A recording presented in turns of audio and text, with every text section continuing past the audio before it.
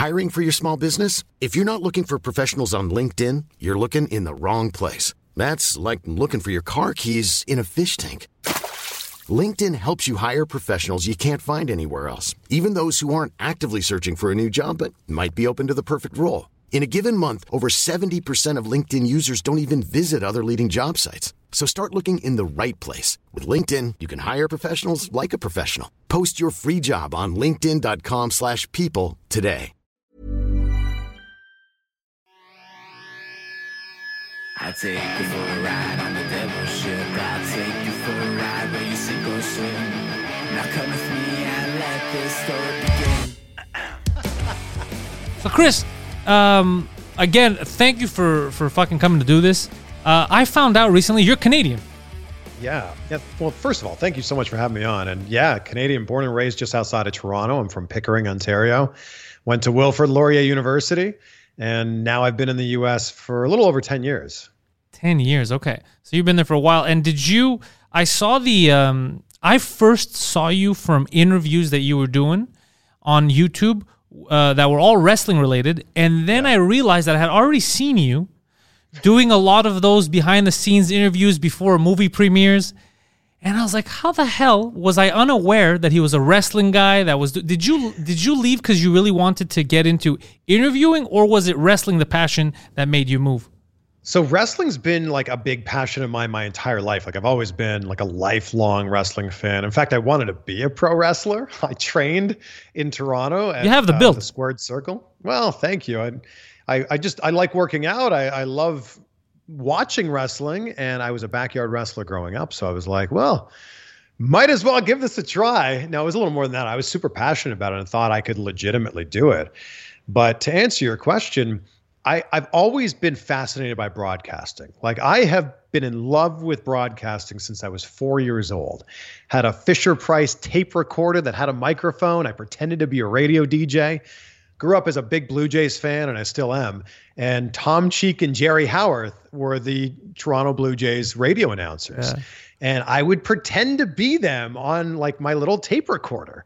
So my first love was broadcasting for sure. And I had communication studies class in high school where we got to learn all the different things within a newsroom. Like I was an on-air host, I was an audio person, a camera operator, VTR, audio, all of those different things. And I always loved being in front of the camera. So one thing kind of led to another, and being an on-air host, started doing some interviews with celebrities, started doing some interviews with wrestlers. And I was realizing that not a lot of people were getting this kind of access to interviews with wrestlers. Like when someone's going to promote a movie, Denzel Washington's going to talk to hundreds of people to promote his movie. Jake Gyllenhaal, hundreds of people, Anne Hathaway, whoever it is. With wrestlers, they come into town, and unless you're an actual wrestling fan, you're probably just going, oh, hey, Raw is in town tonight, and tickets begin at $20. John Cena. John Kenna. Yeah. Like, and I was like, no, I'm a big fan. I was actually asking legit questions. So that's kind of where it all started for me with the wrestling. Okay. It's crazy to me that because of you, I started to like wrestling again. When I was younger, I loved the Attitude Era. I was big into WWE. I was a big Austin guy. I loved Kane, NWO, obviously, and WCW. That was big for me. But then I got older. The PG era did nothing for me. It wasn't targeted to guys like me. And then I fell on an interview with you, and I think it was Tony Khan. Oh, wow. I didn't know who he was. And because of that interview, I was like, fuck, this is a likable guy. I want to know what's going on down there. And then I believe you did something with Cody Rhodes, and that's how I found out about the writing system at AEW, how they were letting the wrestlers kind of do their own thing and be creative. And you rekindled that excitement. I was like, you know what, let me check what this is all about. And it was because of an interview that started with you. Yeah, I'm telling you, because you gave your interview style is very comfortable, which I enjoy. Even the Bas Rutten thing that you did a little while ago, because I'm waiting, I'm on the waiting list. I want to get one of those oxygen things to see nice. if because I think it'll help. They're life-changing. Yeah, I still play a lot of hockey. I want to improve my lung capacity. But I remember the Tony Khan one. I was like, this guy's so likable. I want to support his organization, and I felt like it needed it. You made it very clear. That's what we needed. We needed a bit of choice. We needed people to get creative. And it was all because of you. Yeah, you got me into Oh that my stuff. gosh. Well, thank you. What a huge compliment. So I super appreciate that. And I will say in 2019, I got very fortunate. I had a series of a lot of events that happened where I was either friends with people who had been signed to AEW or friends of friends with people who had signed with AEW. And it kind of became a domino effect. So a very good friend of mine is connected with Chris Jericho. So Okay. a few days after he signed, he was doing an autograph signing and a live podcast like 5 hours from where I lived. And I texted him and said, if I drive up there, will you do an interview? He's like, absolutely. So I literally drove 5 hours to do an interview. If you look it up on YouTube, we're in the back seat of his car. I saw that interview. Yeah. And it was the first interview he did after being the major signing for AEW. So it was like 20 minutes of like, why did you choose AEW? I thought you were never going to leave WWE. What's next?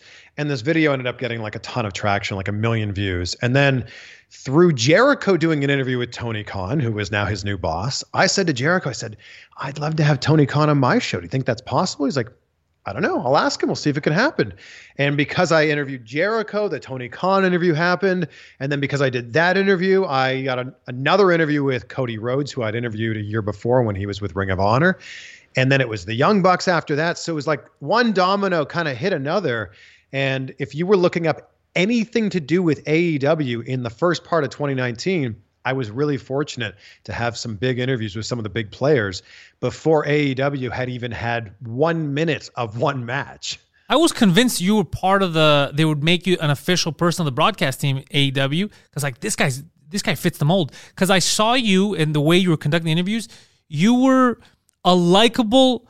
Remember, Jonathan? Remember Coachman? Remember Coach? Of course, yeah. The problem with Coach was that we loved to kind of hate him. He was a little annoying. You was the opposite. It's like, all right, this guy's likable. Let's see what he's up to. So I thought this is a perfect fit. I bet you this guy's going to do all of the AEW online stuff, interviews, post match. This would be amazing. They should think about that. You should throw that in there. That would be a great idea. But yeah, I thought that's what you were leaning towards. I thought it was perfect. Well, I thought it was a good fit. Pretty stacked broadcast team of people that were doing the backstage interviews. And after doing all these interviews that I just described, they reached out to me and said, hey, would you like to be part of our first show? And I'm like, yeah, for sure. Like to be a small little tiny part of history, like the first wrestling show on TNT in almost 20 years, like it was a no-brainer. So I was part of the first broadcast, which was 2 years ago this week. It was October 2nd, 2019 in Washington, D.C. It was so cool to be part of that. But I've done so many things outside of wrestling that I was really happy to do that, but I didn't know if it would turn into anything more. I ended up being on one more episode a few weeks later in Charleston, South Carolina, which was amazing. But man, I've been so fortunate to spend most of my career interviewing celebrities, hosting different TV shows, but still being a wrestling fan, still having that passion. So every once in a while, I dip my toe into the wrestling world as a ring announcer or the backstage interviewer or something like that. But the other foot is like so firmly planted in the world that I came up in, which was broadcasting. So it's amazing to be able to do both. And what's your? Because I like the podcast. I saw Greg Sestero. You had him. That's today's episode. Yeah. So did you? Because I know myself when I started podcasting, first I would only have comedians, and then I started to be like, you know what? I have other interests. I want to bring in other people. Is that kind of what you're doing? You're like, I'm like The Room. The Room. I love that you're a fan of that because it's one of my cult films that I go crazy for. You know, I mean, are we fans of The Room or are we not? I don't know how we describe it. I think I'm a fan. Yeah. I have seen The Room, I think, more than I've seen any other movie ever. Just because I first found out about the experience of The Room, because you don't just watch The Room, you experience The Room. And you can't stream The Room at home. Don't even think about it. You need to go to a theater. You need to go to a screening. You need to bring a big bag of plastic spoons and go and a football and go and enjoy it. Yeah, and you need people yelling the lines out. So my best friend, Chris, told me about this in 2009. I was still living in Toronto. He goes, this is the best, worst movie. This is the Citizen Kane of bad movies. We need to go see this. And I'm like, I don't know, man. Like, this thing sounds pretty terrible. And I went and we had the best time. And then when I moved to Cleveland a year later, I convinced all my friends there that we needed to go to midnight screenings. And we went to midnight screenings like every month for several months. Goddamn. So I've seen the movie. Was this when he was touring? Was this when he was touring the... No, this was just... I actually have never seen the movie with Tommy Wiseau or with Greg Sestero. I've just midnight screenings at a local independently owned cinema. And it'd be so cool to go there with a room full of other room fans. I'm surprised that he didn't cash in on this better, because apparently when it first came out and he didn't realize that it was going to be a hit for the wrong reasons, he didn't properly market it. So his money was being made when he was going on tour to screen it, like signing autographs. But I think they could have banked on this way better. Well, I think he's still, now that we're, hopefully kind of past the worst part of COVID, he is back on tour, at least a little bit with it. But yeah, I just want to interview interesting people. Like, I'm fascinated with the idea that if someone is at the top of their game, like, how did they get there? Whether they're a wrestler or a comedian or an entrepreneur or a director or whatever. I want to break down their story, because I think, unfortunately, all we see, especially on social media, is the finished product. We see Oprah and Denzel and LeBron and Tom Brady. We see the finished product. We don't see them like struggling to make it. We don't see the 15 years or whatever it was of Kevin Hart like struggling to get a break, and then finally gets a break and he's everywhere. And I think that people see the finished product and go, oh yeah, well, it must be easy for them. And I want to be able to reverse engineer their story, number one, to show it's not that easy. We've all had a journey to get to wherever we are with whatever you're doing in your own life. And number two, if somebody else has done the thing that you want to do, that just means it's possible for you to do it as well. Do you feel like trying hard enough to make it happen? God damn it. It's like we grew up together. I had this conversation an hour before we did this podcast. I was with one of the editors here, and Poseidon, who normally produces the other shows on my channel. And we were saying the same thing. He goes, yeah, we keep getting these comments of, oh, you're so lucky and you've done this and it looks easy. And it's like, it was 10. When I started podcasting in 2010, people around me couldn't fathom what podcasting was like. Why are you wasting your time? What is this, internet radio? What's going on here? So all the same thing with comedy. They're like, what are you doing? What are you doing? Yeah, bars, telling jokes. This is stupid. So all of those years of putting the work. And then I was thinking about this earlier, because when I found out you're Canadian, I was like, wait a second. So that means that this must have been a journey and a half. Because for you to, what prompted decision? When did you move? Plus, you said you were in Cleveland, we're in Jacksonville, Miami. Where haven't you lived? Yes, at this point, I've lived in more American cities than I've lived in Canadian cities, which is crazy. So what prompted it for me was, kind of my story in a nutshell was I went to Wilfrid Laurier University, studied communication studies, was having the best time there. Like, as you know, university life is, sure, it's a little bit about studying, going to class, but it's a lot about like the friendships and the connections that you make, the beer that you drink, right? So it's a lot of hanging out. Yeah, exactly. I was living in a house with four of my best friends, and it was fourth year, it was senior year, and I had this epiphany, like it hit me like a ton of bricks, that when I graduated at the end of that year, I didn't get to decide if I wanted to go to work. I didn't get to decide if I wanted to sleep in today. Like, you had to go to work 9 to 5, 40 hours a week for the rest of your life. And in that moment, I decided I don't want to be one of those people who hates their job. I don't want to be one of those people who can't stand Sunday because Monday's the next day. Yeah. So I reached out to every radio station and every TV station in my college town, and just basically said, like, I'm passionate about broadcasting. I'm learning tons in school, but can I come in and see how it's done in the real world? And I just thought, like, if I can get some sort of real world experience, I can just stack the odds in my favor, really like build up my resume, and hopefully, if I'm lucky, get a job after that. So one radio station, 91.5 The Beat in Kitchener, Ontario, got back to me and said, you can be part of our street team, hand out stickers at events. I'm like, perfect, I'm there. Then we had Rogers Community Television in Kitchener as well, and it's run all by volunteers. So I got to do all the behind the scenes jobs and see how it was done. And then 570 News, an AM talk news station, said, well, we don't take on volunteers, but how would you like a job? And I'm like, oh, okay. They said it only pays $8 an hour. I said, well, that's $8 more than I thought I was going to make. Yeah. And within about a month of me having that epiphany, I now had 2 volunteer positions and a paid job in the actual broadcasting world. So kind of fast forward to graduation, I ended up getting an internship at Chex TV in Peterborough, Ontario. I kind of lied my way into an interview. Sometimes you gotta. Seriously, I was reaching out to all these places like Global TV and CTV and City TV, No one was getting back to me. And it's so great to be able to talk about Canadian broadcasting with you because nobody's heard of any of these, networks when I'm talking to someone in the US. I pretend they don't exist. Yeah, pretty much. Like when I'm like, George Strombolopoulos was a huge inspiration. They're like, yes, Gesundheit, bless you. I'm surprised that more people don't know him. He was a great interviewer. He is a great interviewer. He's incredible. So I was getting no response from anybody about a potential internship. So I looked up the name and the contact information for the general manager at Chex TV in Peterborough, sent him an email and said, hey, it's reading week next week. I'm going to be in Peterborough. It'd be great if I could come by and just talk to you about a possible internship. Total, complete lie. Hadn't been to Peterborough in like 10 years, had no plans to go there. And he said, well, if you're going to be in town, sure, come on out. And I kind of talked my way into an internship. He said, we don't usually do this if you're not getting a college credit, but yeah, look at the resume you've built. Come on in. And my internship at first was me following around a videographer and watching them do their story. And when you're at a small station, you write, report, shoot, edit, you do it all. And 2 weeks into my internship, on my 22nd birthday, actually, the assignment planner said, here's your story for the day. I said, great. Yeah. Which reporter am I out with? They said, well, you're going out with Terry, but this is your story. You're going to be on the 6 o'clock news. And my internship very quickly turned into me being an intern, like as a reporter. What was your first story? Was it something crazy?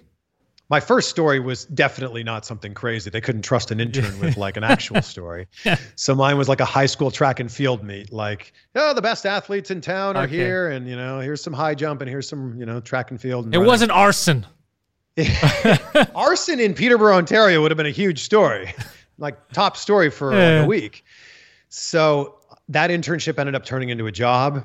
I was really enjoying the opportunity I was getting there. I learned every aspect of the business there. But I was like, I don't want to be a news reporter for like my whole career. I want to show some personality. And through a series of events, I found out about an opening in Vancouver on Razor, which was Much Music's sister station. It was MTV2 Canada is what it became. And I did everything I could to just like get on their radar and let them know I even existed. Because I already had at this point like a year and a half of broadcasting experience. And you were sending what were you sending them in? Pardon me? What did you send in so that they know they're aware of you? So I couldn't really send in the news stuff I was doing at Chex TV because it was so different from what they wanted on MTV. So because I had access to the cameras at Chex TV, after my shift, I would go out and I would pretend like we're just about to interview the such and such band, check out my interview. I would fake all these, we call them stand-ups in the industry. So I'd fake all these stand-ups like, oh man, I remember Rocky Balboa is coming out. Oh, the new Rocky Balboa movie's coming out. Can't wait to see what Sylvester Stallone has to say in this interview right here. And I was faking all this stuff. So smart. To make it look like I was actually doing it. Yeah. So they saw that and went, oh, okay. And again, they weren't going to bring me in for an interview. I lied and said I was going to be in Vancouver next Thursday. And they said, well, if you're going to be in town, yeah, come on in. And kind of lied my way into that job and got that job. So I was having a blast. We were on a national TV show interviewing celebrities. It's where I interviewed my first wrestler. I interviewed Bobby Lashley there when he was the ECW champion. And I was having the best time. And then after a year, that big CTV and Chum merger happened. I was working for Chum. Chum got bought out by CTV, and our show very quickly got canceled. Oh, shit. And I was like, what do I do? Like, I've just picked up my entire life, moved it to Vancouver, and now I don't have a job. So I had to decide pretty quickly, was I going to stay in Vancouver or was I going to, go back to Toronto, go back to Pickering and live with my parents? And that's what I did. Packed up my car, drove 47 hours back home, and was applying for every job. And that's where the decision was made that I wanted to look outside of Canada. I was applying for all these jobs. I'm sorry? When you went back, were you in motivation mode? Like, look, I got to find a way out of here. I know what I want to do now. I got to experience a bit. Or was it like depression where you sad? Or a bit of both? I was so motivated. Okay. I was like, I now have 2.5 years of broadcasting experience on a national TV show. I've interviewed some of the biggest celebrities in the world. Just give me an outlet. Like, let me go anywhere. I'm so ready for this. And I would be like final 2 for a job, final 5 for a job, and then not get it. And I was so like, that's where I started to get like a little bummed out. I'm like, man, I've been so close. I have all this experience. Why can't I get the job? And that's where I started to go, if I can't get a job in Canada, I'm going to look elsewhere. And I reached out to an agency in LA and they brought me in, they signed me. And that's kind of where the journey began. That's where I went, all right, I'm just going to think a little bit bigger. Because unfortunately at that time, and we're talking 2007, if you weren't Rick Campanelli, Ben Mulrooney, or George Stroumboulopoulos, what kind of entertainment show were you going to host? I don't understand how Ben Mulrooney ever did anything entertaining. He's not an entertaining guy, but that's. Oh, come on!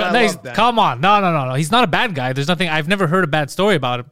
But if you're telling me if I had the choice, there's a fucking Chris Van Vliet and there's a Ben Mulrooney, it's a no-brainer. This is crazy. It's very kind, but the resume that Ben Mulrooney has for himself, I mean, really speaks for itself. So that's where the decision was made. I was like, I want to at least sign on with an agent in the U.S. and hopefully start getting some interviews. And then we'll cross the visa green card bridge if and when we come to it. And that ends up being, a whole different story in itself. But that was really it. It was just, I kind of hit a wall where I went, I've been applying for literally everything, haven't got anything. What's next? And what was next for me was looking beyond just Canada. It's crazy when you think about how you had the experience, you had the talent, and then locally, let's say nationally in Canada, you were having trouble. Yet when you decided to think bigger for yourself, so many opportunities opened up in the biggest market in the Western world. It just shows how the perception here, I deal with comedians that we have that argument all the time.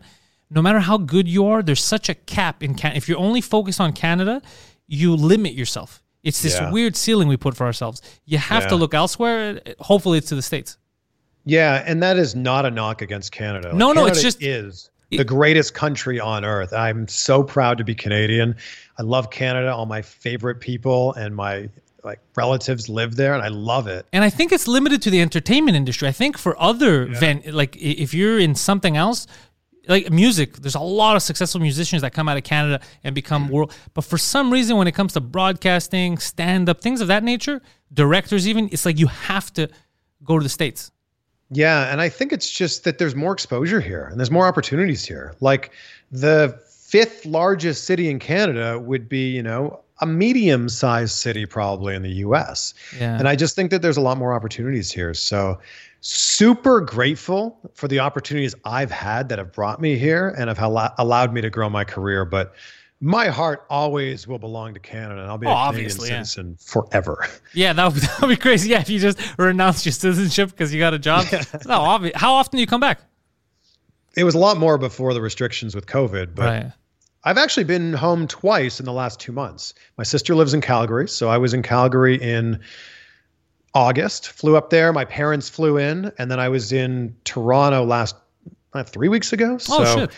2-3 times a year, and then my parents come down 2-3 times. So yeah, pretty frequently. And because of FaceTime, I get to see them every day. Technology's changed everything for us. Oh, it's changed everything. Look at me and you just online meeting and setting this up. This would have been impossible 5 years ago, 6 years ago. In different countries, in different time zones right now, and we're talking like we're sitting next to each other. And I had misunderstood. I thought that you were in Miami right now. Had I known that you were in LA, I would have done this later to give you more time. But it doesn't matter. You're like me. You're probably up early. Yeah, I've been up for hours. I had a boxing lesson this morning. Oh, good. That's what I want to hear. Are you going to get back into some type of physical wrestling? I don't think so. No one wants to see me in the ring. I don't know, but isn't it because I got so one of my best friends that I grew up with, he is, I guess his most famous claim to fame is that he got into kerfuffle with Devon Dudley back in the day over here at the Bell Center. And it led to, I think, a dismissal from it was this whole thing that happened. I had a wrestler here, Canadian wrestler, Jeremy Prophet, who was on my podcast a little while ago, and he talked about, it was just, one of those stories of it's a small world. He asked me, he goes, do you know this guy? I said, yeah, that's one of my best friends growing up. He goes, have you heard the story of him at the Bell Center with Devon? I go, Devon Dudley, he was swearing at him during the match. Then after, they saw each other outside in the streets, and Devon went and rushed him. He said, what the fuck? You were talking a lot of shit or whatever the hell happened. No way. Yeah, and my buddy had gotten injured that month. He got hit by a car, so his back was screwed up. And he started saying, are you going to hit me? I'm handicapped. I don't know what the hell he was saying to him. And then some wrestling, one of those dirt sheets online had picked up the story. They had the photo of it. And then quietly, I think the Dudleys were it was that time when they had gotten like fired or whatever. And we always wanted to find out what the hell happened, because Devon, I think, never answered that question. Like, was there anything that came of that? Was it because that became public and he looked like the bad guy? When I'm telling you, the real bad guy was my friend for talking so much shit. Yeah. Well, if I ever interview Devon, I'm going to ask him that. It's a strange, but so I'm thinking, so this guy, through all the injuries, he has such a love for wrestling. If you'd give him a chance right now, he'd get in the ring. That's why I find it hard to believe that if you give him the chance, you wouldn't do it.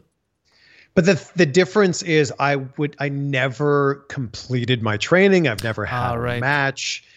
If I had tasted that, I feel like I'd be right there. Like, that's why wrestling retirements never last, because I think that you get addicted to that experience, addicted to that crowd reaction. Yeah. So if I had done that, if I had wrestled a match, I've been part of matches, but if I had actually wrestled a match, yeah, I'm sure I'd want to get back in there badly. Do you ever have, because you have so much experience broadcasting, you've interviewed so many people, do you ever have trouble separating should I ask these questions or interview this person based on the entertainment value as opposed to, let's say, the character of a wrestler? Let me protect that, so I shouldn't. And what I'm thinking about when I asked that is I remember like doing the whole Gawker Hogan era. Yeah. Even though I was obviously curious, it's Hogan, I was totally against the way they were taking private stuff and putting them out. I was like, I understand that it's a person of interest, but this is stuff that was said behind closed doors, stuff that was done behind closed doors. I don't think it's any of my fucking business. I don't ever want to be in a position where I'm like being a gotcha reporter. Yeah, I hate that shit. Journalist. Especially if someone in the podcasting world, someone's trusting you with an hour of their time. I would hate to have 59 minutes of a great conversation and then try to be like, aha, I got a soundbite out of you. It's crazy. Yeah. It's complete. But I understand. Like, I want to have a respectful conversation with whoever it is. And if there's a topic that I think is maybe controversial or maybe it's going to be difficult to kind of talk about, I'll usually ask someone in the pre-interview, like, hey, I know you mentioned that thing before. Are you okay talking about it? And if they're like, no, please, no. Like, sometimes it's for legal reasons. Like, no, I can't talk about that. Though, because if you make the guest feel awkward, their fans are now going to really dislike you. Yeah, and it's also, you're setting yourself up for failure, because let's say what you do to a higher extent than just the podcasting, the way you interview people, part of it is the comfort level. Part of it is they know, I'm in safe hands. Yeah. Just to get some kind of weird soundbite, you're setting yourself up for failure in the future, because then not only does nobody trust you, but you seem like that guy. It seems toxic, like, he just wanted to screw him over. I do understand, though, that if you're interviewing somebody and they had a really big event in their life where maybe they spent time in prison or maybe they had a really big controversy, I think that you can't sit with someone for an hour and not bring that up.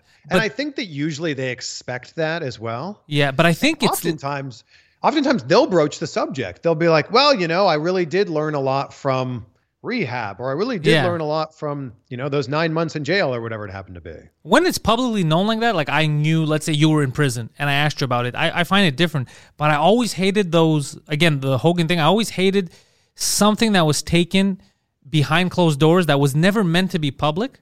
Yeah. It's none of my business. It's none of my, I hate that voyeurism. And we're in the communication business, and I think it's so important to have open communication about all of that stuff, but also like a real amount of respect.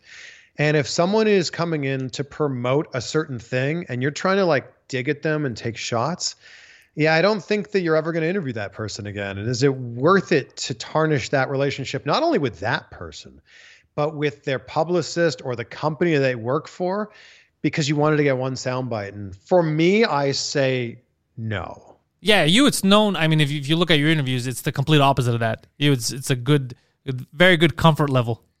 But at the same time, I do ask difficult questions, but I try to ask it in like a really respectful way and also a comfortable way. Like, I'm not going to start off the interview with like, all right, let's get right into the juicy stuff. Like, tell me about the time you hit your wife. Like, I'm not going to do something like that. And also, like, I don't know if that's always my place. Yeah, I've often thought about that specific questions that I'll ask during an interview if I have someone who there's something important to discuss. If it's something that was public, But public, I mean, it was intended to be public. Again, if it was jail time, things like that, I could bring that up. But the second sex tape leaked, I have zero interest unless it's something they want to talk about, because it was never meant for me in the first place.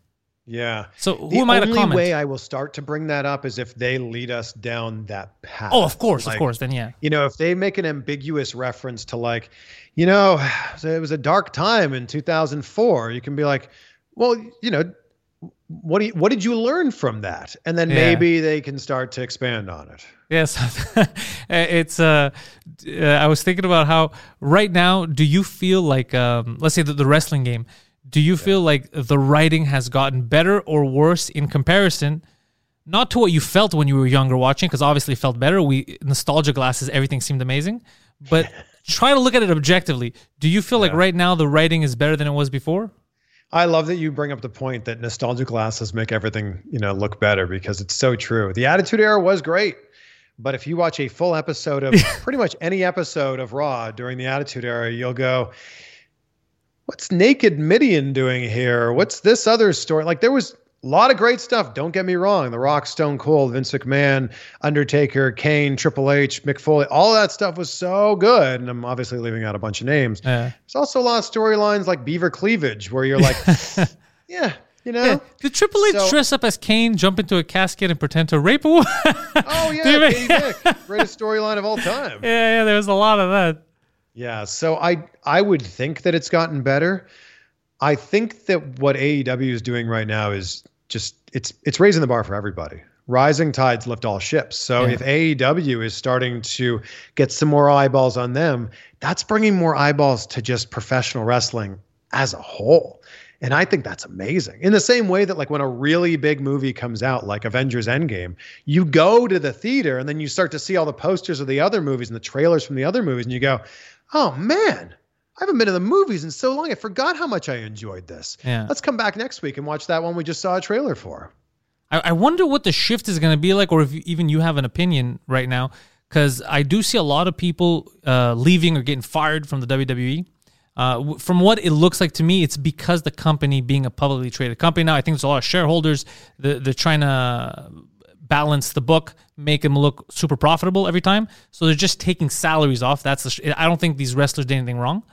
But in the meantime, with AEW on the rise, and it's a successful business, it looks good, people are having a lot of fun there, they're in a position where they might start sweeping up too many of the bigger names, and something that's never happened before might happen, where the WWE might not have all the biggest stars in the industry, which hasn't happened in forever.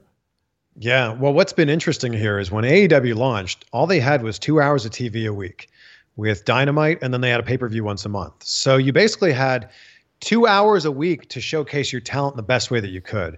AEW's done an amazing job of adding on Dark and now adding on Rampage. So as their roster continues to grow, they've got the ability to showcase what everybody can do. You raise a really good point, though. But my question is, everyone that signed a 3-year contract at the start of 2019 at AEW, I would have to think not everybody is going to get renewed, or maybe not everybody wants to renew their contract.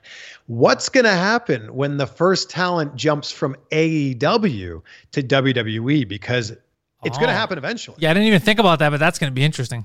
And what's the narrative going to be when someone's jumping from AEW to WWE? And I'm not saying it's going to happen today or tomorrow or next week, but one day it is going to happen. And there's going to be a different narrative, because right now the narrative is the big bad WWE doesn't let me do what I want. I'm going to go to AEW where I have the freedom and don't have to like report to shareholders all the time. Yeah. And that's the thing. You're right. WWE is a publicly traded company and has been for almost 20 years. They have a lot more people to answer to and a lot more networks. AEW, sure, they have to answer to TNT and eventually TBS when they start to move their show over to there. But WWE has to answer to Fox. They have to answer to USA Network. They have to answer to Peacock. And they have to answer to all their shareholders. When you interview these guys, do you get a sense of AEW, let's say, do they have that sense of we're free now? And you get a more closed kind of interview from the WWE guys? Or do you still feel like, they do whatever they want on either side? I think what we have to realize is that both of these are television programs. Yeah. And television programs, whether you want to call them reality or you want to call them scripted or you want to call them live, whatever, there is a script. Yeah, I wouldn't call them reality. So I think the biggest thing that we need to realize, especially as fans, is there is a very thick script for Monday Night Raw, for NXT 2.0, for SmackDown, for Rampage, for Dynamite, for all of them. And I think the difference is when you go to WWE and Roman Reigns has a promo, the promo for the most part is scripted out, like word for word, like these are the lines you have to learn, and your character will do this, and the other character will do this. And I think in AEW, it's just more like Sammy Guevara has a promo. And like, oh yeah, so during this promo, Sammy, maybe you'll talk about this, this, and this, and whatever you come up with. Improv. And it's like Curb Your Enthusiasm. They got freedom. Yeah, it's the way Larry David records Curb Your Enthusiasm. Yeah, kind of like that. So there's an idea of like, we're trying to get from point A to point B, but whatever you do between point A and point B, that's kind of up to you, and nobody knows your character better than you. Would you have had the skill set to be a writer for one of these programs? Well, I think that any skill could be acquired, any skill could be learned. I think there's a ton of pressure on writers. And these are like the nameless, faceless people for the most part that are producing these shows that are either, you either love or you love to hate. And I think that there's an immense amount of pressure on them, not only from the viewers and from getting ratings, but also from the wrestlers. Like you've spent all week sometimes writing out a promo or writing out a storyline, and you have to be like, all right, here you go, Mr. Randy Orton. Like, I hope you like this. So I don't know if I could deal with being shot down, like either by the wrestler or by the writing team or possibly by the person who's in charge. I think that'd be so difficult. But yeah, I think I could. I think you could. I think anyone could. But man, there is a lot more pressure on them than I think we realize. I think you're right, because one of the only industries that I see so much continuous bad blood after the years with certain is in the wrestling industry. Like you still see guys, let's say Russo versus everyone or Jim Cornette. They carry these grudges past kayfabe just because, one time this guy wrote this and I didn't want to do it, and fuck that guy. He doesn't like me. And sometimes I'll hear the stories backstage. I'm like, really? This is why you've held a grudge for 20 years? Yeah, I don't feel like David Schwimmer gets on the set of Friends and looks at, episode 4 and goes, Ross wouldn't do that. Yeah. What do you, no way. Ross would not do that. Yeah. And that's you don't hear writers from like Curb Your Enthusiasm or Seinfeld or ER, they talking about like all the terrible things that went on behind I would never ask for a scalpel. I would take it myself. This is bullshit. And I'm sure that stuff to a lesser degree does happen, but I would have to think that on a normal TV show, everybody's kind of working together for the greater good of that episode, the greater good for the season, and the greater good for the show as a whole. And I think that in the wrestling world, you're kind of working for the greater good of what's working for your character. And nobody wants to lose, even if it is going to help your character down the line. But I think that's a really difficult thing to deal with. And it seems, I don't know from personal experience, but it seems like there's a little bit more freedom in AEW. Maybe they're telling you who's winning and who's losing and how that's happening, but you could, for the most part, figure out the rest. Yeah, maybe like an indie show, Yeah, like an indie show. Maybe it helps them with the relationships backstage, because I've been listening to some interviews recently, and it makes me laugh, because when I hear like Vince Russo still getting pissed off about someone or people hating him, and then bro, let me tell you why this guy hates me, bro. But then when you hear the story, you're like, this is ludicrous. That is a high school type of feud. That should not be how adults are reacting, but it's not isolated to a single person. It's industry-wide where they're holding these grudges for nonsense. Well, I think a lot of times in the wrestling world, one person is the executive producer of the show. And if that was the case on any other TV show, what they say would go.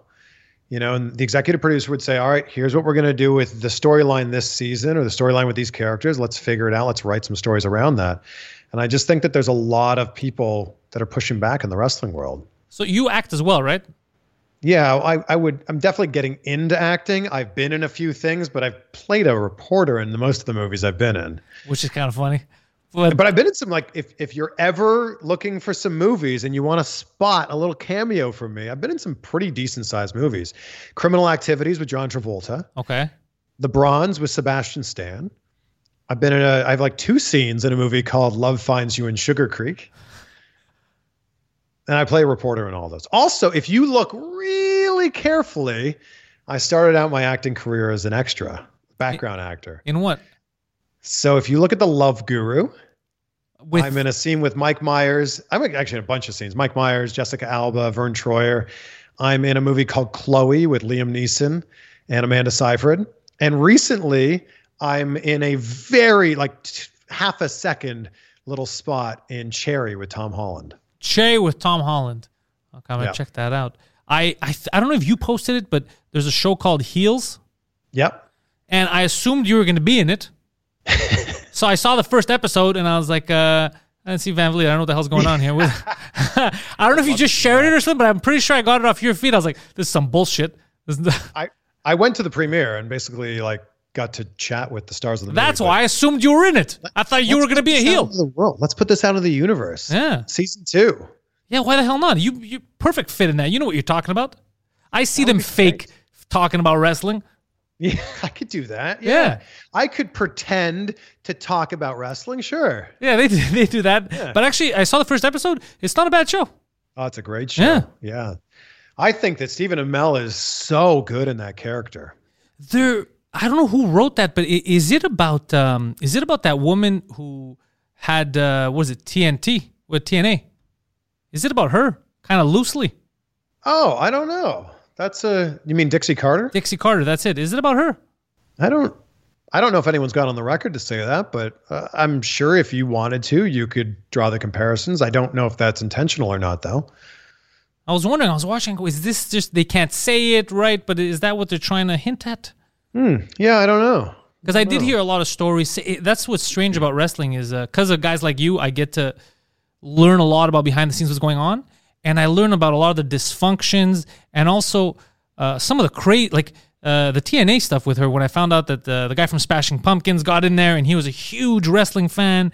And I was like, what the hell is happening? This is Billy Corgan, I think his name is, right? Yeah, Billy Corgan. And now Billy Corgan owns the NWA. Oh, does he own the NWA? Yeah. Get the fuck out of here. Yeah, so that's why the NWA has changed a lot over the last few years because Billy Corgan is behind the scenes there. He's going to push him online and get him to the modern world. They're on Fight TV. They've got a NWA Power, gets a lot of viewers on YouTube. But I think for heels, it's interesting that you draw the comparison with TNA. I draw the comparison with Friday Night Lights.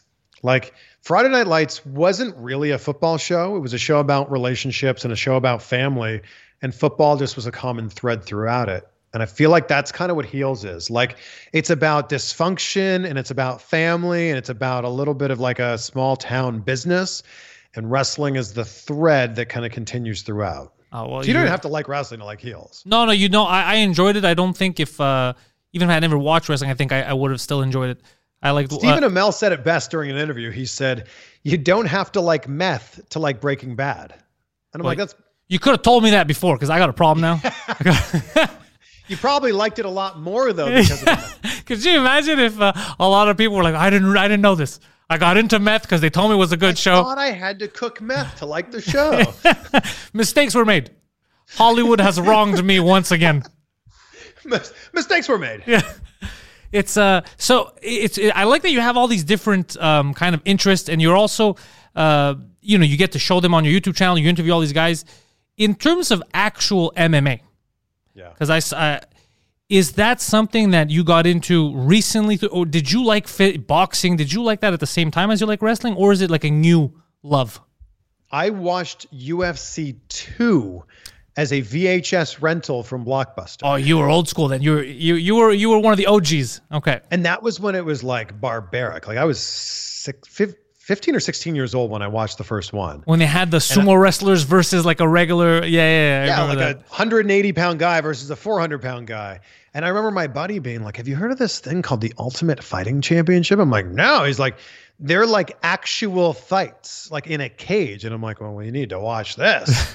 I remember spending New Year's one night, like renting like 3 different UFCs. I don't know, it was like UFC 3, 4, and 5 or something like that. And I was a huge Ken Shamrock fan because of that. Yeah, I like Ken Shamrock. And I would always be like, oh, somebody needs to beat Hoist Gracie. Like somebody needs to find a way. And Hoist Gracie would just beat everyone. Yeah, it was... Okay, I like that you were into it, which leads me into my next question. Okay. Have you ever reached out to the UFC? I've done a lot of UFC interviews. Have you reached out to them to be, on their broadcast team? And I say this because I don't know why, but it looks like Rogan's been missing a couple of shows. Maybe you could sneak in there. I would think that is by Joe Rogan's, own doing. Oh, 100%. Yeah. Man, but Joe Rogan has been a staple in the UFC for, I think it's 20 years or damn close to 20 years. I find it weird watching fights if his voice isn't common. That's how much I've gotten used to it. I'm like, something missing. And it's because I got so used to his reactions. When Mike Goldberg left and then was replaced by John Anik, I was like, I just don't like this. He was the voice of my childhood. John Anik is so good, so smooth, so knowledgeable that I listen to Mike Goldberg fights now. And obviously Mike was one of the greatest of all time, but there's really no difference in like the difference in the sound of the voice, but the difference in the smoothness of it. It just keeps going. Yeah, well, they know when who you they're watch getting. NFL football on a Sunday, you're not sitting there and being like, "Oh, is this my favorite announcer?" You're just like, "Yeah, I'm enjoying the game." And where the hell's John Madden? Yeah, Wow. Yeah, no, you're Deep cut. Yeah, no, you're not doing. No, I agree with you, but I'm thinking because you'd be. I don't know. I feel like you fit good into that. I feel like you'd be a good. And thank you. It's very kind of you to say. I think you have to be like so incredibly knowledgeable in the way that Ariel Helwani is. Like Ariel Helwani could tell you the record of every fighter and like their last 3 victories and their last loss. Like I love UFC and I watch almost every event, but I couldn't tell you the minute details of their career like that. Well, if you're comparing stuff to Ariel Helwani, he's another level he's the Rain Man of MMA.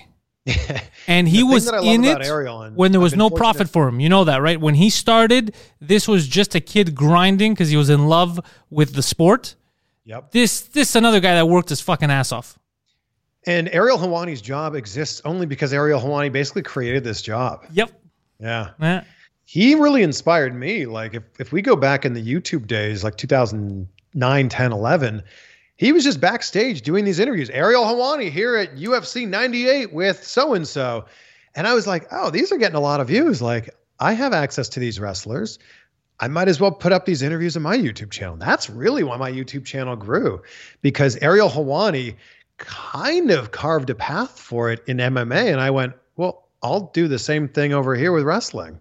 You see that, yeah. I never thought of, because I was never an interview guy before. I would just like to shoot people on podcasts. But without noticing, I'm telling you, I know that he influenced me because of the whole self-building. He didn't care that it didn't exist. There was no roads. He's like, I'm going to make these roads. And he did it all while getting shit on a lot of times by the very business that he was promoting, that he was showcasing. He must have some really thick skin because there have been a lot of people who have been pretty disrespectful to him or said some pretty mean things. Shockingly, He just keeps chugging along. And even though Conor McGregor, for example, has said some not so nice things about him, he still gets interviews with Conor McGregor. I think it's because he keeps his cool and he kind of doesn't react like they do either, right? He's he stays level-headed and sometimes he'll have a retort, but it's normally tame in comparison. But a lot, like I remember he had a whole feud with Dana White, which is shocking to think about. It's like it's like you wanting, all you do is interview wrestlers, but you can't get along with Vince McMahon. Yeah. And I mean, he doesn't have a relationship with Dana White at all now. No.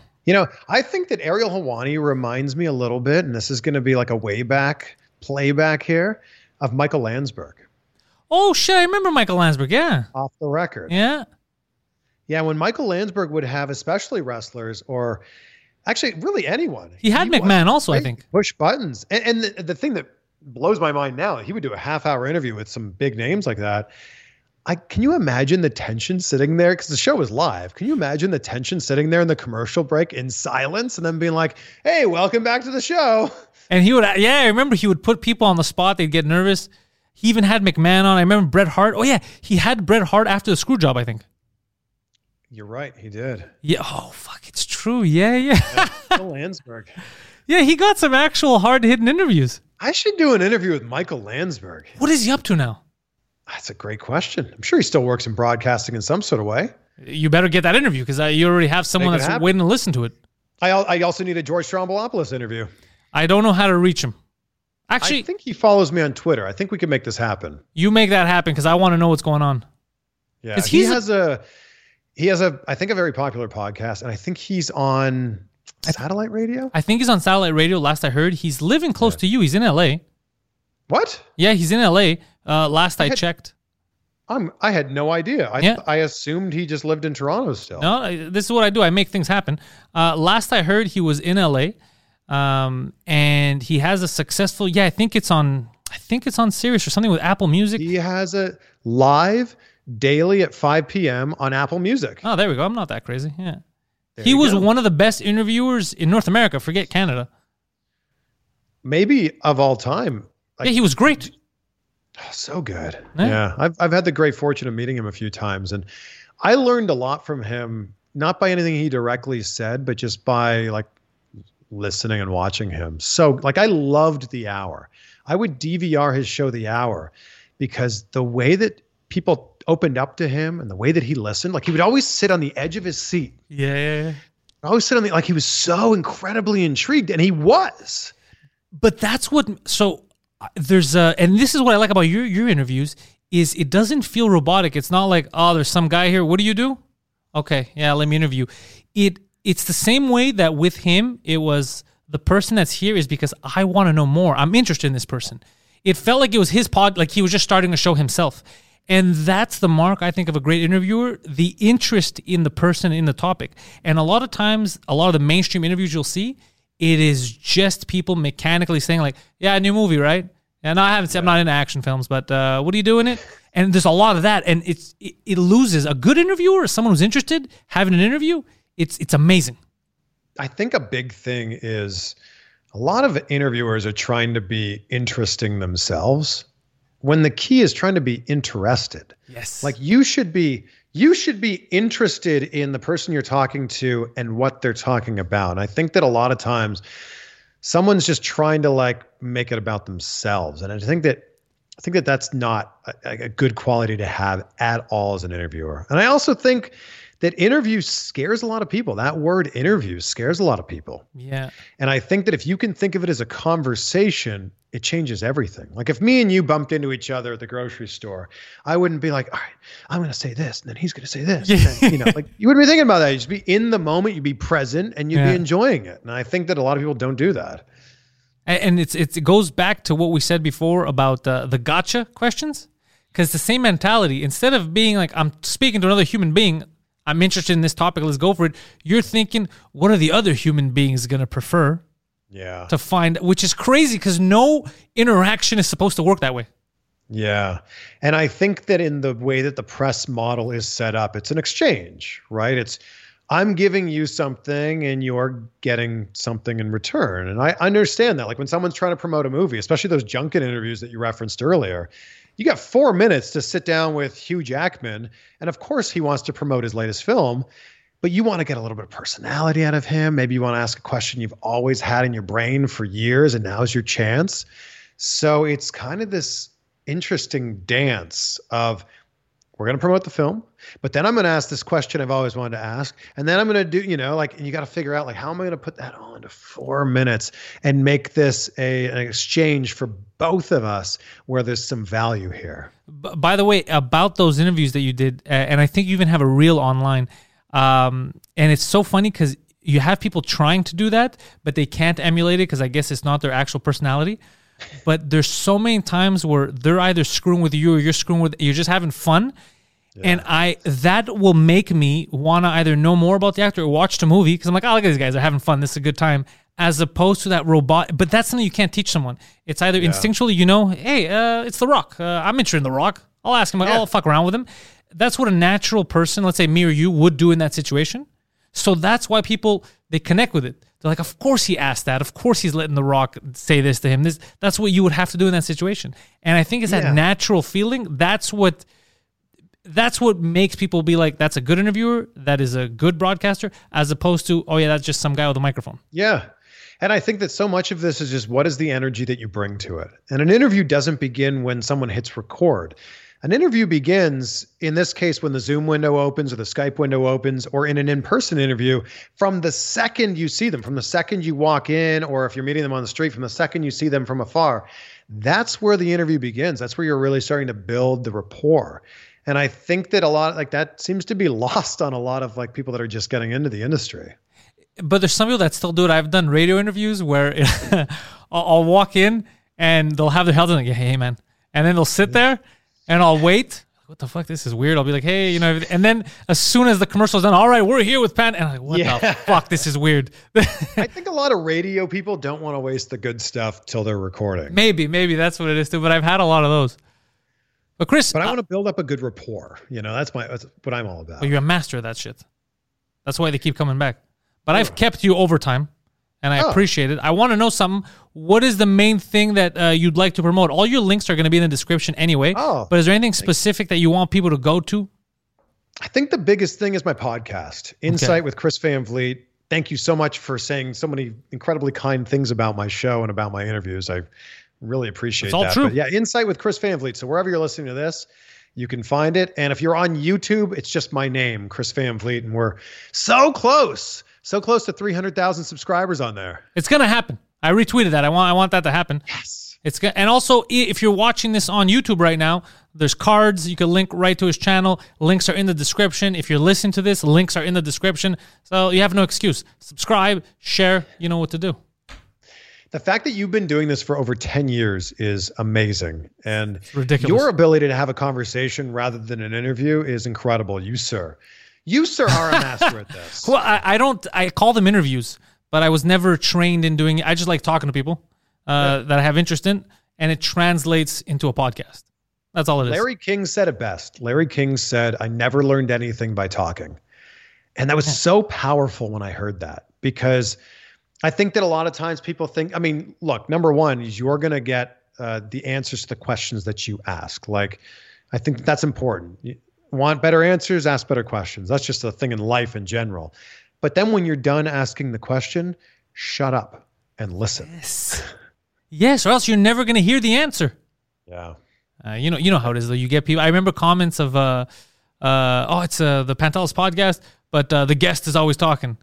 And they're like, that's the whole fucking point. That's why there's a different guest every week. It works. Or or else this wouldn't make any sense. Why would people come on if they can't talk? Yeah, it shouldn't be 50-50. Well, a lot of people don't know what the hell's going on. But yeah, thank you for this. No, thank you. An honor and a pleasure to be on here. Merci beaucoup. We've built this prison cell 'cause we can't trust ourselves. Critically shamed and all our faith. We'll make a murder say that this is the American dream. You're gonna have to fight if you wanna believe. Speak it all away.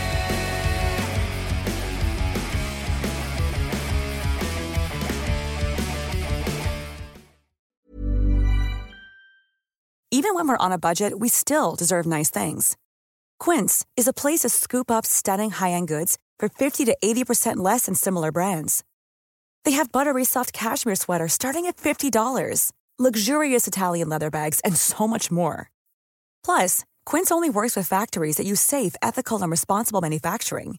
Get the high-end goods you'll love without the high price tag with Quince. Go to quince.com/style for free shipping and 365-day returns.